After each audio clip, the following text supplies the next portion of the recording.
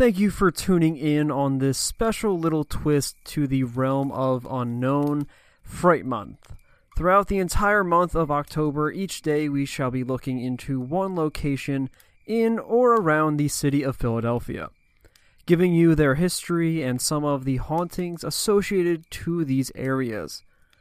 These will be shorter episodes than the normal weekly ones that you are used to, but I hope you still enjoy our journey into these locations' pasts and what part of that history may still be lingering here in the present. Be sure to check out the Patreon throughout the month for show notes, links, and resources for each location, as well as some special behind-the-scenes content to celebrate this joyous month of frights.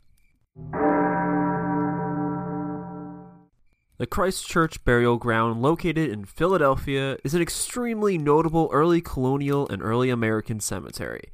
It ended up hosting the final resting place for several influential figures within the United States' early history. It is famously known for being the resting place of Benjamin Franklin and his common-law wife, Deborah, along with Benjamin Rush, Francis Hopkins, Joseph Hughes, and George Ross, all being other signers of the Declaration of Independence.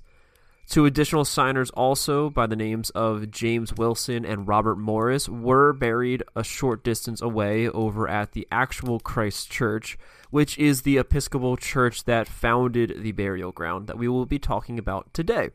The church was founded in the year 1695 and was a place of worship for many well-known Revolutionary War participants. George Washington himself even frequented the Mass here. The burial grounds in question, though, are located at 5th and Arch. You can't really miss them as they are situated just across the street from Independence Mall, which is a 3-block section within the overall Independence National Park here in Philadelphia. The burial grounds were created back in 1719, and they remained an active cemetery to this day. At its inception, the land that would become the cemetery was purchased along 5th Street from a man known as James Steele. The grounds were actually situated in what was once known as the suburbs of Philadelphia, even though it was just a few blocks away from the church at the time within the city's history. That far out was considered the outskirts, and once again the suburbs. However, if you visit Philadelphia today, you couldn't be situated further into the city and the urban environment. The burial grounds today are open to the public for a small fee and averages a good number of visitors and tourists every year. Although if you wish to still see the cemetery, you can still do so after hours by positioning yourself right beside Benjamin Franklin's grave at the corner of 5th and Arch Street. There is a small see-through portion of the wall set with iron rails in order to still allow people to view the gravesite after hours. This particular section within the wall was added to the public display in 1858, and it was initiated on behalf of the Franklin Institute, who assumed the responsibility of sort of defending Ben Franklin's historic ties to the city of Philadelphia, after stemming from a line of critiques over the city's maintenance on the grave and overall site.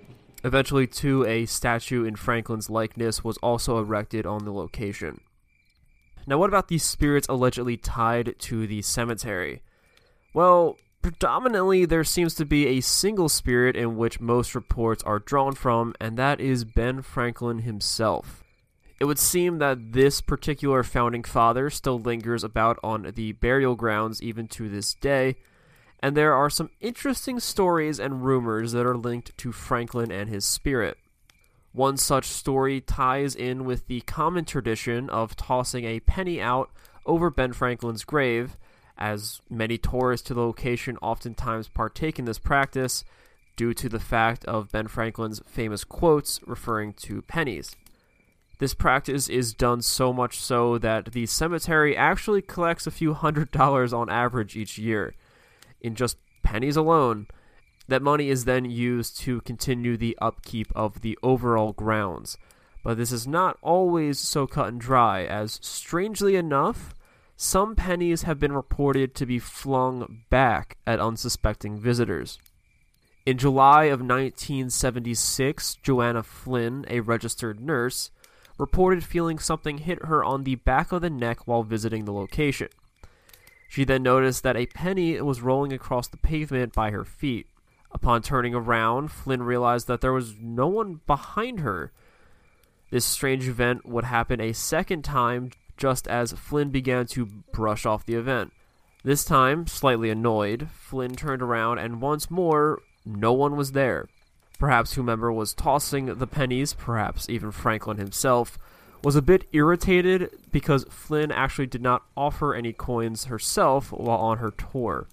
In addition, some visitors to the location have also reported that spare change seems to simply disappear from their wallets and their pockets or their bags while visiting the cemetery. They can't find it anywhere nearby, and even while looking on the gravesite itself, for the most part seems to be only pennies.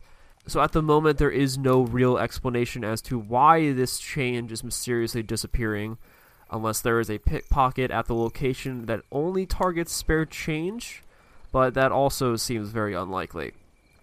Women who also visit the location should be a bit more cautious while around the burial ground, as there are often reports of individuals being poked or pinched unexpectedly, specifically on the rear.